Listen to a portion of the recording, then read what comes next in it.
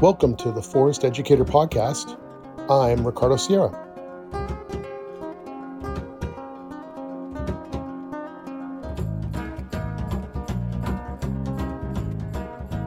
Okay, in today's Forest Spotlight, we're going to be talking about cold training.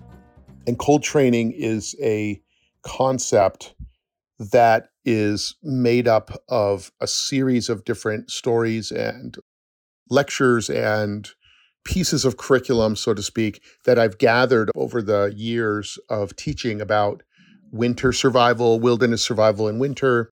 I used to run camps called Northwind for young people, as well as college-age students or anybody really, adults or whatever, who would want to come out and learn how to handle ourselves in the cold, how to survive, and how to be able to take advantage of all the cool things that are available to us in the winter. And in upstate New York, winter is a reality for at least December, January, February, March, and even into April a little bit. Sometimes way into April, depending on when we get like a really big snowfall or something. And so those winter cold temperatures are something that we really have to live with for a long time. And you can't really get the benefit of being outside in the winter if you don't really have the right mindset, the right clothing, the right approach, and also have the willingness to get out there and push your boundaries. So it's a difficult thing to do. It's a significant barrier. That's what I guess what I'm trying to say. It's a barrier for a lot of people who are really scared of being cold.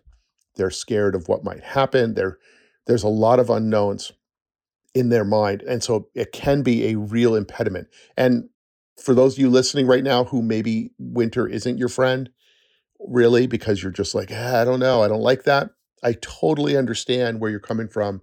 And I just want you to know, we've all been there. Some of us have been there when we were very young. I first encountered cold when I moved from California to upstate New York when I was 9. And for 9 years, I had living in Sacramento, living in LA, living in places where it was 105 degrees in the summer, unbelievably hot. And the coldest that it really gets in Sacramento in the winter typically is in the 40s. You have a couple days where it's like maybe 34 or something. I think I saw snow there once my whole life.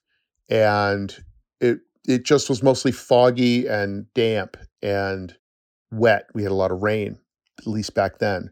And those cold days were the only cold I knew, unless we drove up into the mountains for a day to go sledding or something up where we actually saw snow. And we would go out there, run around, and then come back, and it would be warm again. And even during the daytime in the West, in the American West, the air is very dry. So when the sunlight comes in and you get that clear blue sky and the bright sun, the air temperature will warm up very fast. So it can be very comfortable, actually, from mid-morning till the sun goes down. It actually can be really comfortable air temperature-wise. And then, of course, it drops like a rock as soon as that sun goes down. That's not true for upstate New York. You can have a day where it's -5, and then have it during the day, it heats up to 2 degrees. And it's cold all day and all night. And it can be just bone-crushingly cold with a high wind. And so I had a big wake-up call when I was 9 because I came out here with my mom. We went across country, and I had to figure out what all my friends would say, let's go sledding, and they would just grab their stuff and go. And I didn't really know what was the stuff I needed. And I don't remember this that well, so my mom might actually remember it more than I do, but I had to go and get snow boots, and I had to get long underwear. And the long underwear we had wasn't like what you have nowadays, where we have like silk and wool and all that. Now, the long underwear that I had was really that waffle knit cotton long underwear, which actually is really warm as long as it's dry.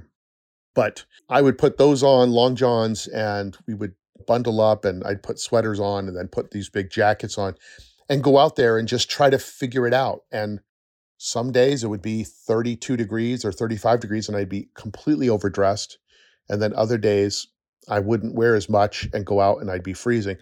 So it's luckily none of that was life threatening. When you just go out sledding for 2 hours and then come back in and have hot chocolate, you're really, even if you're chilly and cold, you can sit by the wood stove and very shortly thereafter warm right back up. So you're never really in that hypothermia zone other than your fingers or might be like really white and you're just, oh man, I threw too many snowballs. I made too many snowballs with my bare hands and then threw too many of them. And now I'm like really feeling it.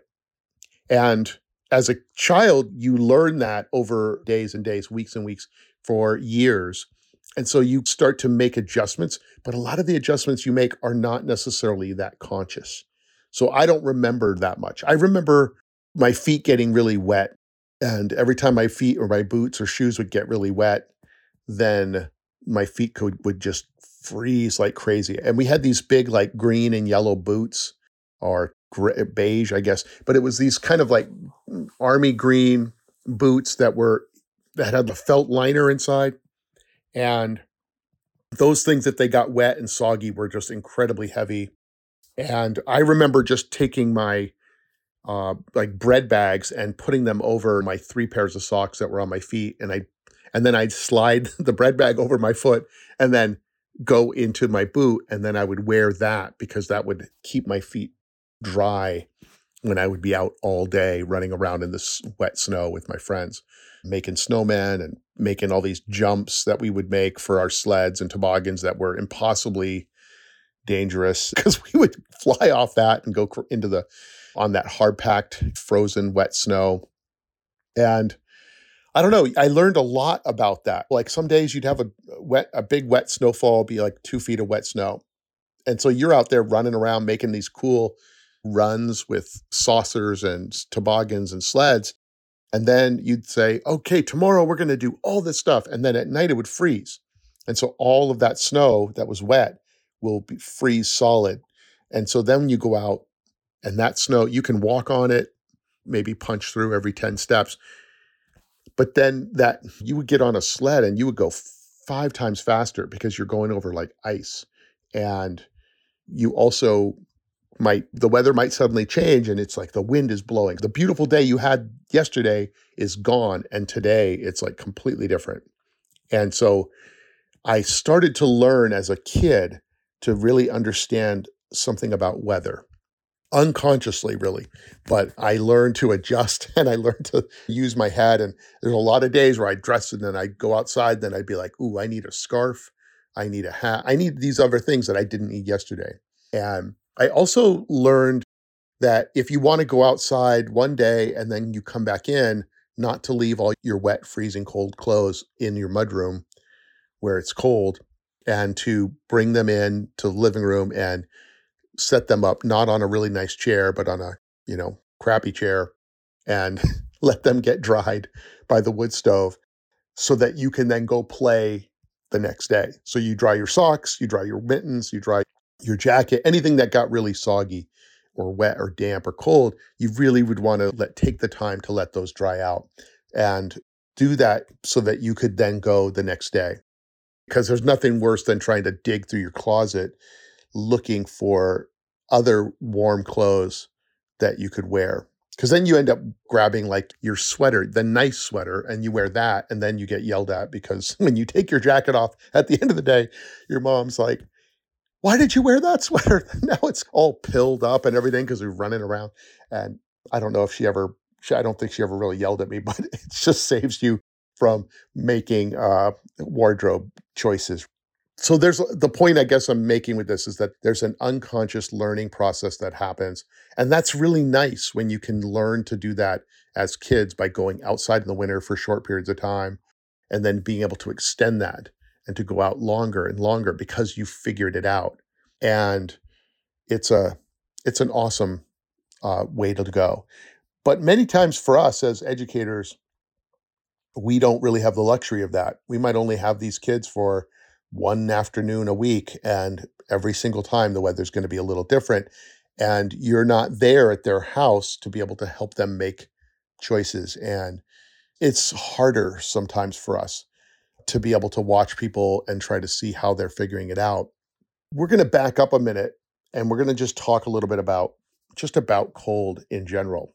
What's interesting about human beings is that we have adapted to some of the most extreme climates all over the world, and that it's our adaptability and our ability to fill niches that other animals can't do that has led to humans becoming, in many ways, very successful.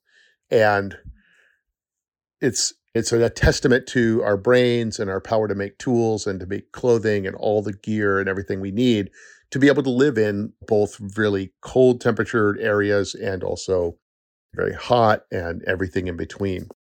And the Inuit and all the like those northern tribes, the Sami people, and man, I'm drawing a blank right now, but there's just like tribes all around, say Canada, the Cree and the Siberia, Finland, Greenland, all these different areas where it's just winter for a long time. We have learned to handle our business and to make those adjustments and actually thrive in those niches, those ecological niches, because in those places there were resources and food and ways to build a life that was meaningful and valuable, and it's those places that are beautiful in their own way. And then the same is true for living in the jungle or the deserts. The northern African desert landscape is just unbelievably hot, unforgiving in some ways. But we've been able to figure out what do we wear to keep our moisture in and not feel the drying effect of that hot sun and the wind and everything else. And so we have the ability to adapt to these places. And so one of the things that I always do whenever I would go to any new landscape, whether it's Texas or California or Idaho or wherever I've gone, going to Florida, anywhere, I like to think of what did the native people who lived there for thousands of years, what did they live? What did they do? How did they build their shelters? How did they handle mosquitoes? How did they handle the heat? How did they handle like a very barren landscape? And I remember hearing a story once by, I think it was Tom Elpel, who wrote an article about I think it was the Bulletin of Primitive Technology. And this article said it was the art of doing nothing. And he was describing how the Paiute Indian tribe was primarily in like the Eastern Sierras and Nevada area. And when the colonists or settlers, whatever you want to call them, were moving across and building railroads and everything else, they would look to the native people to say, hey, do you guys want to help us build this railroad? Do you want to help us with these roads or help us with whatever it is? And they saw the Paiute people just chilling out, like sitting in the shade, taking some grasses, weaving some incredibly beautiful baskets, and pretty much taking it easy. And they would refuse. The Paiute would say, hey, no, we're not going to do that. And they would really be misunderstood by the kind of like colonial mindset of Americans because they saw them as lazy. They were like, these people don't want to do anything. They're lazy. They're good for nothing, blah, blah, blah. Obviously, hey, we can't get them to do what we want them to do. So therefore, they must be broken or messed up or something. But the reality was, in this article, they were talking about how for the Paiute, they understood that the carrying capacity of their land was finite. There were only so many black-tailed jackrabbits that they could hunt. There was only so much food that was available there with as little moisture as they had. It's really dry. It is not a landscape like North Carolina or Tennessee or any of these like more abundant places where they get lots of rainfall and just everything grows like a thick jungle overnight. That is not what it's like in Nevada and in the Owens Valley or whatever. And so they knew that in order for them to get the different foods and they would have to travel, and that working to get those foods took energy. And if you were not incredibly careful, you would expend more energy trying to get those foods than you would get back from those foods. And so they just said it's oftentimes better to just do as little exertion as possible until whatever, until the buffalo came around or the season for all the gathering, all the pinyon pine nuts, whatever it was that they were gathering, grass seeds, they would then go and do those gathering and they survived. But they were just very smart about it. And I remember thinking about that article really impacted me a lot because it's so easy for us coming into and going into the landscape and just burning a tremendous amount of energy, building shelters, making a bow and arrow, doing all this work, knowing that we usually have a backup of food supply that we brought with us, or that we can go back to our house or go back to the community and get food and come back in. But for people living close to the earth 700 years ago, 1,000 years ago, there was no other place to go back to. And there was nobody who was going to come rescue them. There weren't like other native people going, hey, we might have to go rescue some Paiute people. Let's come down out of these mountains and head down there and help. Just wasn't that backup. So because of that, without that backup, you're on your own. And they probably each all knew stories of people that didn't make it at different times because of various factors that can just be deadly. So that is also true in winter survival and in cold climates, that you are going to burn thousands and thousands of calories. In some cases, people that go out and they're on a survival trek, when we go out and we're building a snow shelter and we're gathering firewood and we're just walking to get firewood in snowshoes or thick snow, even if the snow's only 6 inches deep or a foot deep, that will cause you to burn like 7,000 calories a day. So you will lose weight really fast if you're doing that for a month, 2 months. It's a crash course diet because your body's just literally going to need to be those calories to be replaced. And so there's this ravenous hunger that you can feel after just 2 days. And when we would go on a lot of our survival treks, we'd spend 3 weeks or whatever. I'd be like, okay, let's build grass blankets. We'd go out, get grass, come back, hang out in our barn with a wood stove, make our grass blankets, then practice our fire making techniques and do some other cool crafts and stuff. And then the next day we'd go out and practice some fire making methods. And then the next day we'd go out and build a shelter or whatever, just to get the concept down. And so everyone knew what we were going to do. And we would build these skills over time because we were trying to learn them. And then we would put it all together for a 4-day quest or trek where we would put everything we had in sleds. We would like sled it out and go out into one of the corners of our property and then put it all together and make it. And those first couple days, we were just burning energy so much in every way. And everything is harder in the winter. Breaking firewood and then stacking it and then or tying it up and carrying it back to the pile. Like everything just becomes 10 to 20% harder, if not more. And you're burning more calories.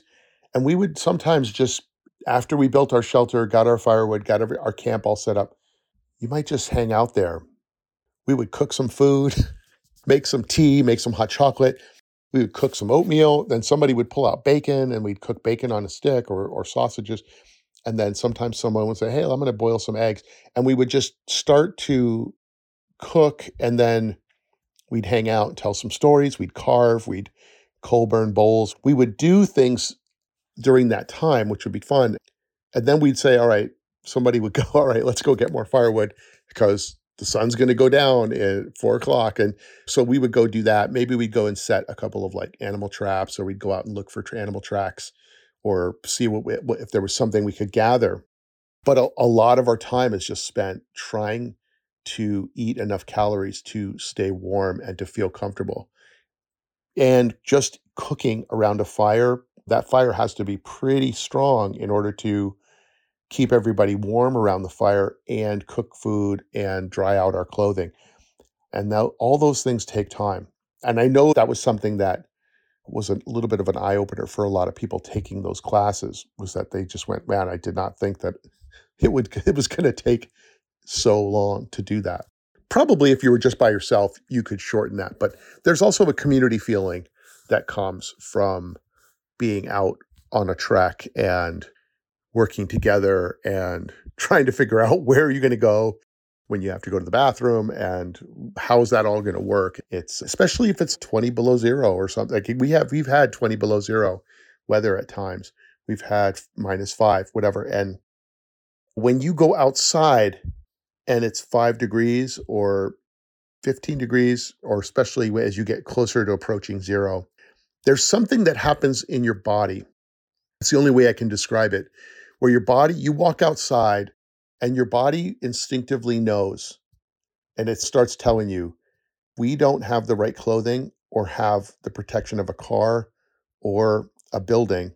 We are going to die. It's not this isn't to scare anything. This isn't to scare, your body's not trying to scare you. It's just basically sending the message. We will get cold. We will get cold where we can't reheat ourselves by ourselves. We will die. And that's a really wonderful wake-up call for us, because it's like, for some people, it's the first time their body's really told them something in a very clear message.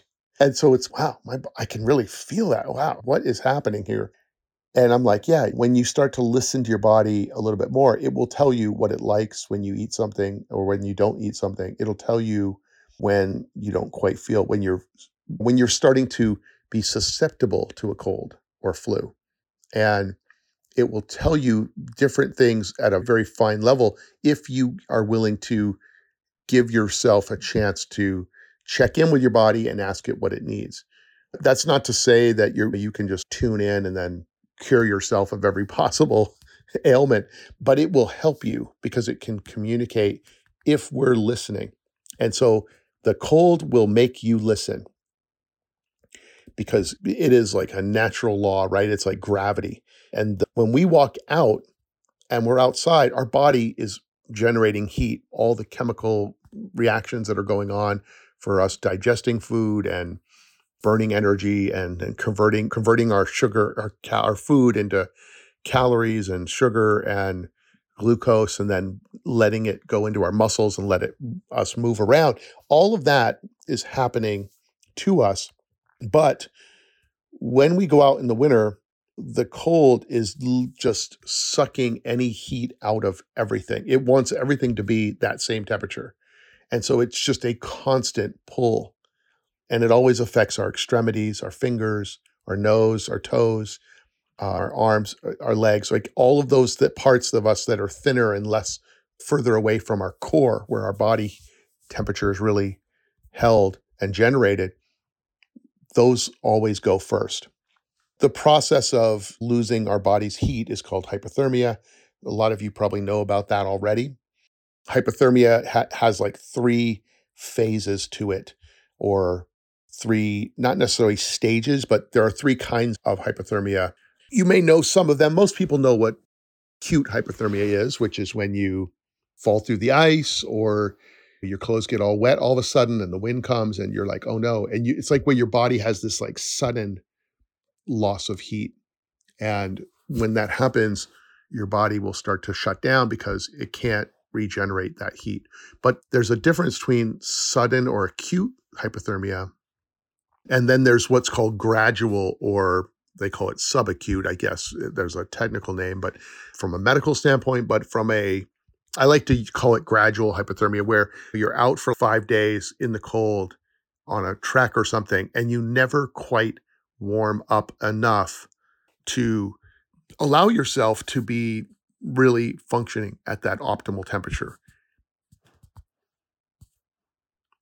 And so when that happens, it usually happens over 2 or 3 days. And I know of people have told me stories.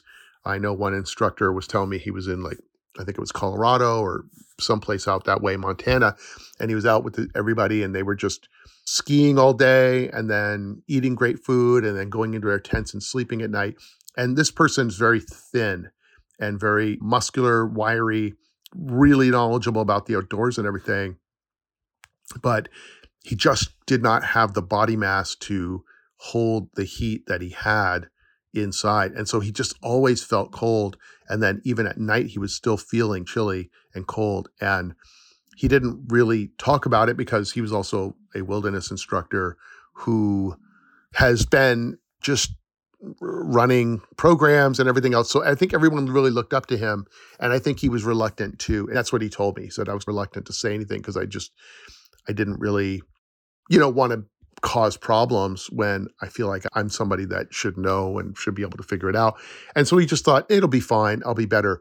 And one of the problems with hypothermia is that as you get really cold and your body can't heat everything up, you will start to lose focus and your ability to think will get affected at 3/4 the way down the road. First, you lose your manual dexterity where it's hard to put your zipper together and zip up your clothes or tie your boots, or there's like parts where your fingers just don't seem to work right and you can feel drowsy or whatever, but you will start to lose that mental capacity for making good decisions. And so he said, I didn't realize it, but after about the third day, I was not making good decisions and able to then at that point even say, hey, I'm too cold. But luckily, somebody there said, hey, you look really pale. And they checked his temperature and they were like, you are really cold. And they had to call in a helicopter and get him out of there in the middle of his 10-day winter backcountry skiing program or whatever, and get him out of there. And he had to get warmed up and everything. And he was fine, but he could have died and it could have been something where he was really close to death by trying to warm up at night and then not quite being warmed up. And then he could be in a really catatonic state. And it's a really scary thing to get hypothermia when it's gradual like that, because you don't really think you're in hypothermia. You just feel like, I'm just pretty cold and I'm just not warming up or whatever. But dangerous. The third one is called chronic hypothermia, and that's usually happens as people get older. They just, every time they start getting cold, their body just is not quite able to increase its capacity to generate blood flow and radiate that warmth out to their extremities. And so they will start to slip into that much, much faster. So there's, again, acute, gradual, and chronic. And there's also people who just have varying physical conditions that make it so that their fingers will ache or their toes, like they will start to feel pain, or they will just have a really hard time regenerating their heat. And so but this isn't something, if you do have a condition about getting cold and not being able to really generate that heat, that is 100% okay. And it's just really important that you know your body and you know what you need, and then to make sure you're dressed right and staying warm, building a fire, doing whatever you have to do to support yourself being out there. And sometimes when we're working with kids or teens or adults, some people may not know that they have those things. And so one of the things that is like a staple in all of my programs in the winter is that we're just constantly checking on each other, not by saying, hey, how are you doing? But by looking and seeing how they're doing. So in other words, are they in a place where they are alert? Are they responding to my comments or jokes or stories? Does it look like they're having trouble doing like tasks that involve lighting a match or doing things? You probably have all heard or read hopefully maybe some of you have read about the story called To Build a Fire by Jack London, where it's a real famous, fairly short story about a man who gets wet, falls through the snow, tries to make a fire, makes it in a bad spot. The snow falls off a tree, puts it out. Then he has to move the fire, try again. But at that point, because it's 60 below zero, it's too late and he's not able to get get his fingers to work, to hold a match, to light the fire. And so he just doesn't make it. And at the very last part, he was like reaching for his dog because he thought, oh, if I could get my dog and kill it, I could put my hands inside of it and it would actually warm it up, which is a horrible thing to think of. because we all love animals. And at the same time, for him, that was his only way that he could imagine getting warm in this other environment. And when you fall through the ice at 60 below zero, you're probably not going to make it unless you are incredibly smart. And man, that's tough. Everything is harder in the cold. Everything is magnified in terms of risk and in terms of the ability of it to cause a lot of problems. When it gets cold out, you can have a hatchet. I've seen hatchets just break. Like metal hatchets will just chip off. Like metal when it's cold is just brittle like you wouldn't believe. Plastic. I've seen people with like plastic unbreakable sleds where they are like grab this sled and toss it in what they thought was the snow, and underneath it was a log, and it just made huge cracks in the sled. Stuff breaks way easier in the cold. Everything is just cold is just something that is highly impactful in all the things around us. The tools, everything is affected that way. So that's one of the things when it comes to gear is that when you buy gear, so for example, like snowshoes, if you buy gear from a company that really tests their gear under extreme conditions, like, for example, like Patagonia or North Face or some of the other, gear companies that really understand this, they will test those things so that when you're out 10 days out snowshoeing somewhere, your snowshoes or your snowshoe poles aren't going to just break on the third day or fifth day or something, and you're 20 miles into the backcountry at 14,000 feet or whatever it is. They're testing it. They're getting the right kinds of plastic that can handle those low temperature. If you buy something that's made in Singapore from a company you never heard of before, and that company didn't do any testing, you just try testing it when you're not in the backcountry when you need it. A lot of times I've seen people come in and they're like, "Oh yeah, I got these snowshoes. They look really great." And I'm like, "Oh, that's awesome. They look really good." And then they'll say, "Yeah, I couldn't believe it. They were $89." And I'm like, "Uh-oh." And then I forget about it. And I go, "Yeah, just really watch and make sure that they're okay." And then 2 days later, they're just like, "The strap just broke on my snowshoes. Now I can't put them on." Or something just cracked or something bent. It's just brutal. It's just the people making those things, they're making them because people are buying them, but they're not necessarily going to worry too much because most people are not taking them out into extreme situations.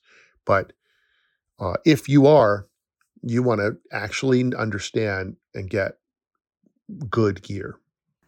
So one of the things that I'm going to say about cold is that, and right now I've just been talking mostly about hypothermia, how dangerous, how cold. I've been like pounding the fact that it's really serious.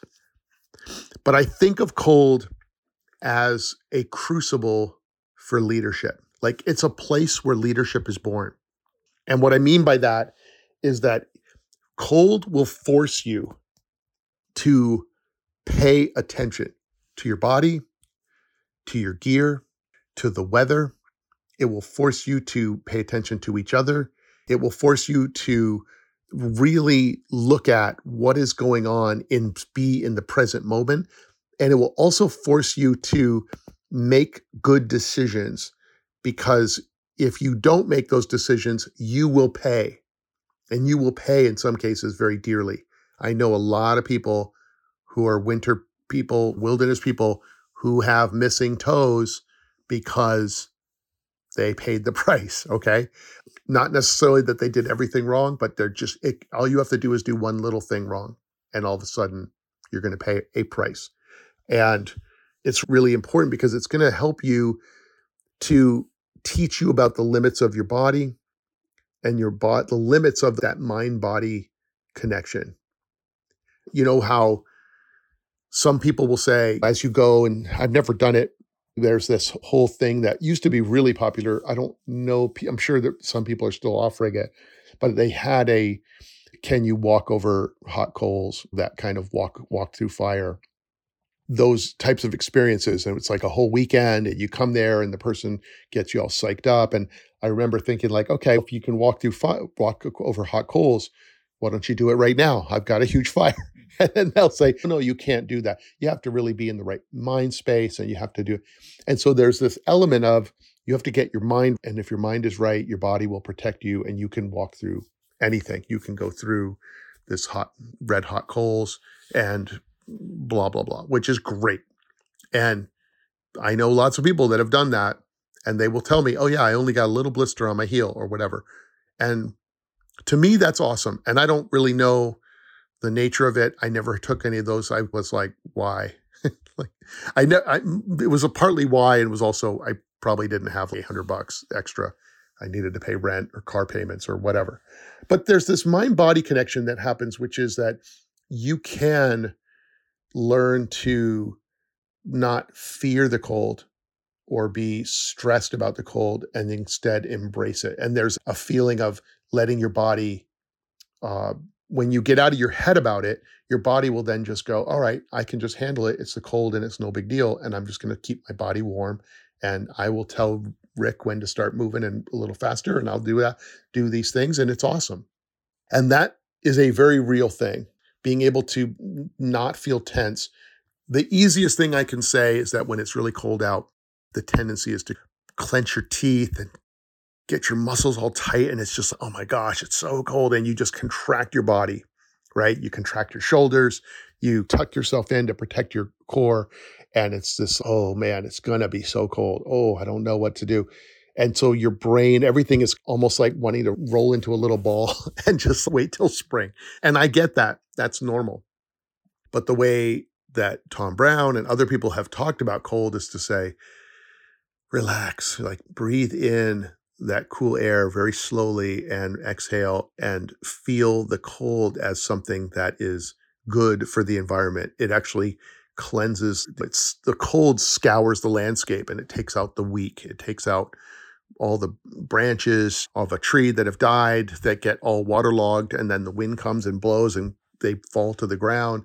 It's like pruning the weak. That cold will come through and kill half of a bush or a whole bush because it's just growing in the wrong spot or it can't handle that cold. And it will trim everything back.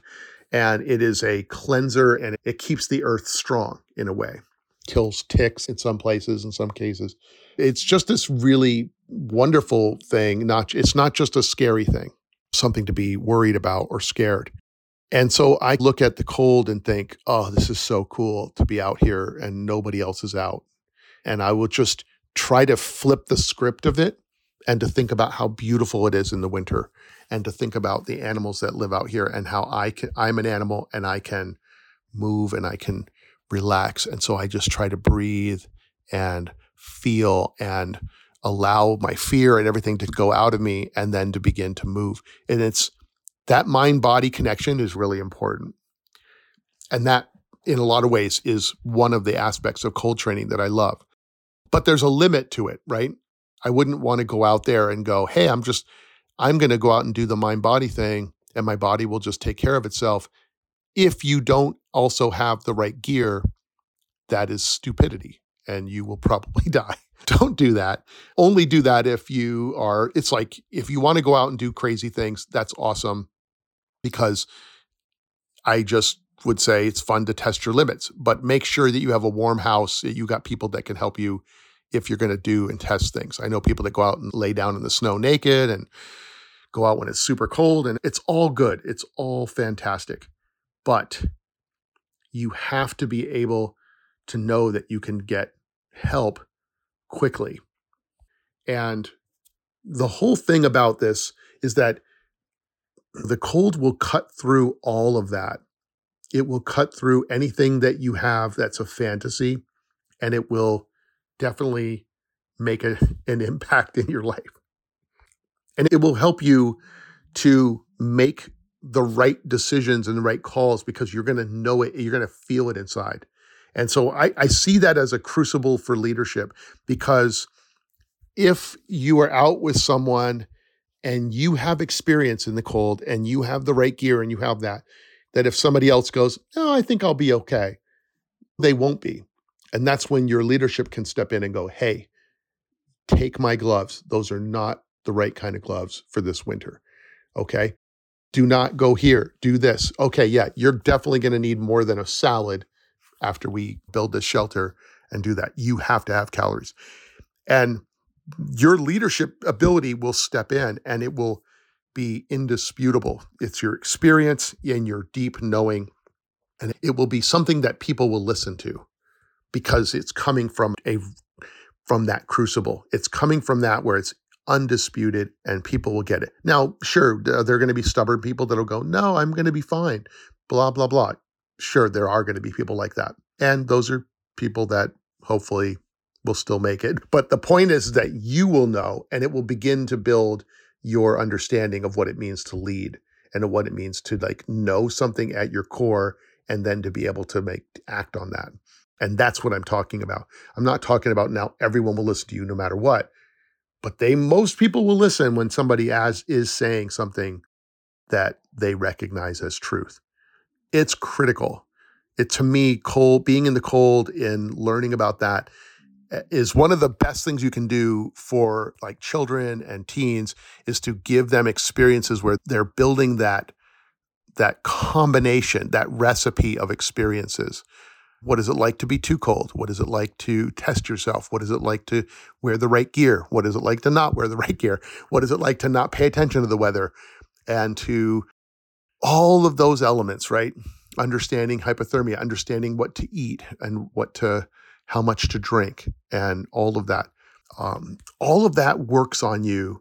And the beautiful thing is that most of it is subconscious or something that when I'm talking about the cold and taking care of yourself, I'm not talking about leadership. I'm not like, hey, everyone, leadership happens, blah, blah, blah. This is all part of stuff that I'm telling you, but as educators, but I wouldn't be talking about that. I would just be telling them this is what it's like. And you go out and figure it out and do that. And they'll get that. But to me, some of the best things about forest education and nature-based learning is that you're learning something that builds your self-esteem, your confidence, your leadership, your inner intuitive knowing, whatever you want to call it.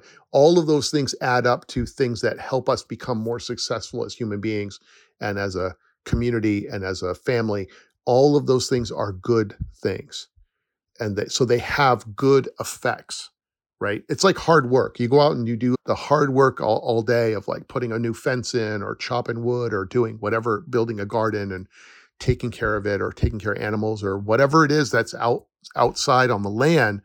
All of those things help us because it gives us a grounded, direct experience from which we can build our lives. And when we don't have that, you always feel something's missing. You never quite trust because you can't trust what you know because you haven't actually tested what you believe and then figured it out. Everyone has a theory until, who was it? Mike Tyson, I think, said that and said, everyone has a plan until someone punches them in the face. So it's they have an idea of how they want to fight. But then when somebody comes at them, it's okay. All that plan goes out the window unless if they haven't tested it in that type of situation. So this is what cold is all about. I wish I could maybe tell you, I don't know. I feel like I'm missing a bunch of stories in here, but I'll tell you one story. When I was probably 13, I used to go out and we used to trap muskrats around the ponds, around these different farm ponds where I lived. And the ponds had bass in them and sunfish and everything. And I would go out and try to catch the muskrats from there. The farmer was always like, get the muskrats out of the pond because it's ruining the pond, which I'm not sure if it actually was ruining it. I don't know. But they would sometimes undercut the banks by making all these holes. And so we'd go out and do that. Then as the winter progressed, the ice would get too thick and trapping season would be over. And so I would go out and find a clear, thick spot on the ice and then chop it out a hole with my hatchet and then try to fish for sunfish. And sometimes I'd catch those fish. And then I would try to cook them over a fire or do something. And of course, I'm trying to navigate all this. I don't have any gear. I have one little pocket knife. I have a bunch of matches that I took from my mom. All of these things were things that I was trying to figure out how to do with literally zero guidance except for whatever I saw in like Field and Stream magazine that talks about catching lunker walleye in the winter. And I didn't even know what a walleye was, and I didn't know how to catch them, and we didn't have them there.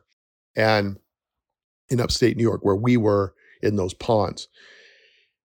And so I'm just trying to figure it out. And I remember one day going on a really long hike. My plan was just to hike up into the woods and make a little fire and cook some, whatever it was. Like I had a cheese sandwich, I think, that I put in a tin foil, and I was going to put that over the coals, and I was just going to be out there. I just loved being out. I was 13. There's no internet. If I stayed home, it was a snow day. If I stayed home, my mom would be like, hey, today's a good day to clean the attic or the basement. I'd just be like, okay, I'm out. I got to get out of here.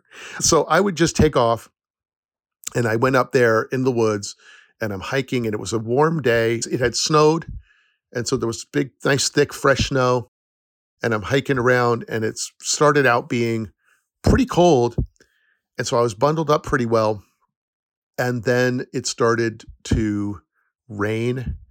And then as it got warmer, I started taking off all these layers. I put them in my backpack, or I had like day pack. I made a little fire under a hemlock tree. There was rain dripping down, and I ate my sandwich. It was like half cooked. And at some point I thought, I got to get out of here. This rain is starting to really soak through. And I was getting cold. So I pull my jacket out, and I guess my jacket, I don't know if I zipped up the back of my backpack or something, but it had gotten all wet. Like water had just been dripping down all through my clothes that I had in my pack. And so I had a rain jacket and a sweater inside. And then I have my pants, which are just jeans. And I'm walking back out of the woods and across this big field. And the wind starts blowing and the temperature starts to drop. So all of this is happening in the space of 4 or 5 hours. And as the temperature is dropping, my pants are starting to freeze. So they were soaking wet, and then they started to freeze. And I had long underwear on. My long underwear was cotton, so it was still somewhat warm underneath, but I could feel that it was sucking the heat from my legs. And I still had 1.5 miles to go, which isn't really that far, but for me as a 13-year-old, it felt like a really long ways. And because of where I was like behind a big giant hill that had a field and a whole bunch of woods, and I had to go through hedgerows and crawl around through barbed wire fences and stuff. And I was just like, I don't know if I'm going to make this. I don't know what's going to happen. I came to this edge of this field, and the wind is just blowing now. And when the temperature drops and that wind blows, it just cuts right through you. And I should have taken the jacket, even though it was wet, and put it on and then put my raincoat over it. I didn't really think to do that. My core is getting cold too, but I was standing there and I had this huge expanse of a field to walk through. And I thought, I don't know what I'm going to do. And I came around the corner of this one hedgerow, and there was this little pond. And it was a pond I'd seen 100 times. And all over the ice, sticking out of the ice, was these cattails. It was all cattail heads.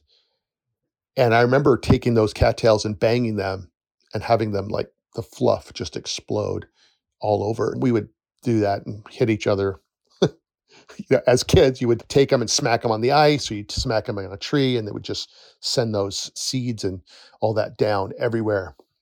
All these cattail heads were there staring at me, and some of them were half open and starting to fall apart. Some of them were still brown, and they looked like hot dogs or whatever there. And I took those because I knew that it created like this down. And I just was like, man, my legs and everything are just, I feel like I was in a suit of armor, and they were getting colder and colder. And so I walked over to those, and I started grabbing them and breaking them up. And I just opened up my jeans and just started shoving the handfuls of them as they opened up. When they open up, when you squeeze them, they open up and they just expand. It's just like foam insulation. They expand and spread out in this like really soft material. And so I would just shove handfuls of them into my pants on both sides, everywhere in my pants were just literally like tubes of ice. And I just started shoving them in as best I could. And I started tucking some of them into my rain jacket as well. I got those in as much as I could. And it was freezing because the wind's blowing and my cattail down is just like drifting across the snow, moving with the wind. And I probably got like a third of the cattail stuff in and the rest of it was getting blown away. But I just kept adding and adding. I finally got all of those cattails down there that I thought I could put in and zipped up. My zipper was frozen, so I had to just button it and then just ride it out. And I started walking.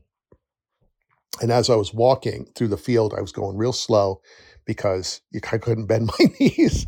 And I'm just moving along and just going, I don't know if this is going to be any better. And as I walked, I think I walked about maybe 500 feet. And the heat that I had was starting to generate, was starting to get trapped in those cattails. And they were absorbing some of the moisture from my long underwear and my flannel shirt, whatever. And I started to warm up. And by the time I got home, my legs, my pants were still frozen on the outside, but it got incredibly warm. And I was just like, this is working. I thought I discovered some new thing. I felt like Einstein or something, but I was like, this is incredible. I don't even feel that cold. I couldn't feel my toes. My ears were killing me. I had a hat, but it was just all wet. But I finally got to my house and I was ecstatic. And then I thought, I don't know what to do because everything is covered in this down. And so, I went into my mudroom. We have this really narrow, long mudroom. And I was like, I really can't. I really can't take these clothes off in the house because I knew what cattails would do. They would expand and would just get everywhere. And so I actually had to walk outside. I put a piece of cardboard down. I walked outside, took my clothes off, and I felt warmer anyway. I took my clothes off, left them outside, and then came in with just my underwear and went straight to the bathroom, went upstairs, turned on the tub and got that hot water going. And I had to scrub and scrub. I think I ended up throwing out my long underwear. They were so padded with cattails. I probably could have cleaned them, but I was 13. So, when you're 13, you just throw things out if you can't figure out how to deal with it. But it was a revelation for me because I was like, oh my gosh, nature was right there. Goldenrod is right there. Um, Grasses are there, pine needles are there. Even if it's wet, it will help you. And it was amazing.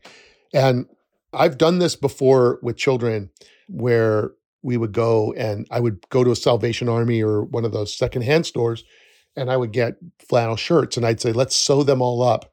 We'd sew them up and leave like one spot open that we could stuff things in. And so we would experiment and we would stuff in like crumpled newspaper. And so other places we would stuff in cattail down or goldenrod or put grasses in. And so there'd be these two flannel shirts and they looked really goofy. It looked like you were trying to be a superhero. But they would put those on and walk around in it and they would feel the warmth from it because it would capture their body heat. And then we'd have a hard time trying to open them up and then get all the stuff out of them so we could do that with the next class. So we didn't do that often because it was just logistically trying.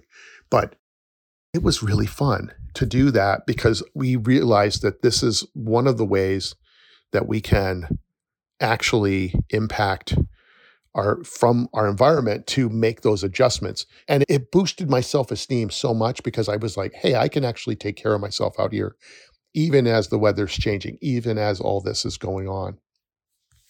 So that's just one story that illustrates a little bit about. I have a lot of other stories, but most of my stories that I have now in the past, I don't know, 15 years or 20 years has been fairly non-eventful from a survival point of view because I have the right gear and I know myself and I look at the weather and I just get everything dressed the right way. And the biggest thing is that I just sometimes overdress and then I get a little bit too sweaty. And that's one of the things that's hard, is that all your body can get chilled if you're really active and then sweat and then you stop and all that sweat and everything starts to get cold. That's one of the big signs. Please, if you're a forest educator and you're not sure what's going on about some of this stuff, reach out to other people who are already doing this work. There are forest educators in Sweden and Finland who are outside with kids all the time. They know what to do. They know how to handle themselves. There's forest educators in all over North America. There's wilderness survival instructors. Even the guest that I had recently with Kylie Maroney with the Lure of the North, she does programs and trips where she takes people out and in a guided trip where you're actually learning how to handle the cold and learning how to put your snowshoes on and learning how to dry your clothes out and build a camp and eat the right foods and all that. There are definitely places where you can go to get experiences that can expand your understanding and allow you to get those leadership skills that you're able to really get the advantage of that, because doing it on your own can be tricky. And I will say it does help, especially if you're new and you're not sure. It does help to have other people doing it with you. I was lucky when I was a kid because it was like everybody was out there skiing and snowshoeing and sledding. And so we weren't really alone. I always had this like pack of kids around doing things with together. And that's one of the best ways to do it. But in today's world, if you're an adult, you might not have other people that you can do these things with. So sometimes it's helpful to take classes. And the last thing I'm going to just say before I sign off on this is to say that when you have this kind of cold training, a cold experience, if you're leading a group, you really have to take care of yourself and know yourself really so that you can take care of other people. So you need to know what those signs are of hypothermia. You need to know when people are really resisting the cold, and you need to be able to help them make good decisions and to be able to help support them and to allow yourself to be calm and feel good and be excited. Because when you have that, it's indisputable. Like people will then just go, oh, okay, hey, Ricardo's not stressed, therefore I can relax. And it helps them to know what they can and can't do. Try to do these in like small steps. I don't recommend going to the Bob Marshall Wilderness in Montana in January and getting dropped off on a helicopter on a frozen lake. I don't recommend that as your first step. So do what you can and have fun with it. And just know that winter is incredible.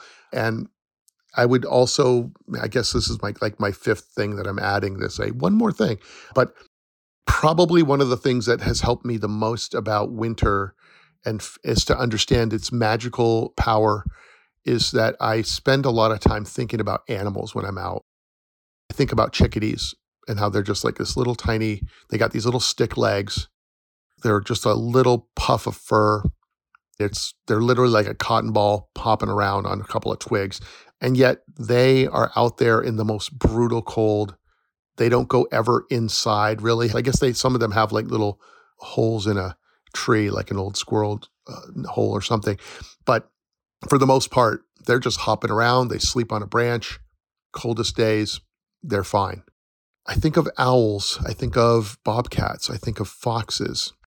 I think of a wolverine or a deer or any of those animals, mink and weasels, and these animals that are perfectly adapted to the cold and they never go inside. So like a deer, no matter how cold it is never going to come and go, hey, I guess I'll hang out and sleep inside Rick's barn.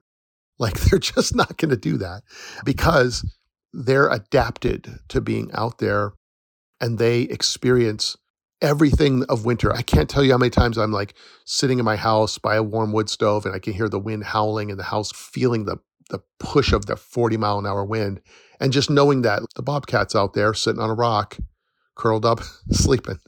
And the fox is sitting over one another under a pine tree with the tail wrapped around his nose, just chilling out. And the deer are just sitting there looking around and they're oblivious, right? They're just wandering, gathering browse. Like everything they take all of nature all the time. And to me, it just is really inspiring. Follow those animals as a guide and just get out, see those animal tracks in the snow, see how beautiful it is and all the different shapes and how the landscape has changed and is entirely different from the summertime or spring or fall.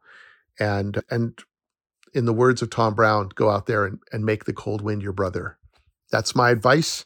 I hope you have a great winter, and I will see you next week. Thanks for listening to today's episode and for all the things that you do to help build a world that is connected to nature. You can get access to the bonus episodes, my Forest Educator nature journals and curriculum, as well as other useful content by subscribing to my Patreon page, where you can support us at any level. You can find the link in the show notes for that and my website and social media as well. And I will see you outside.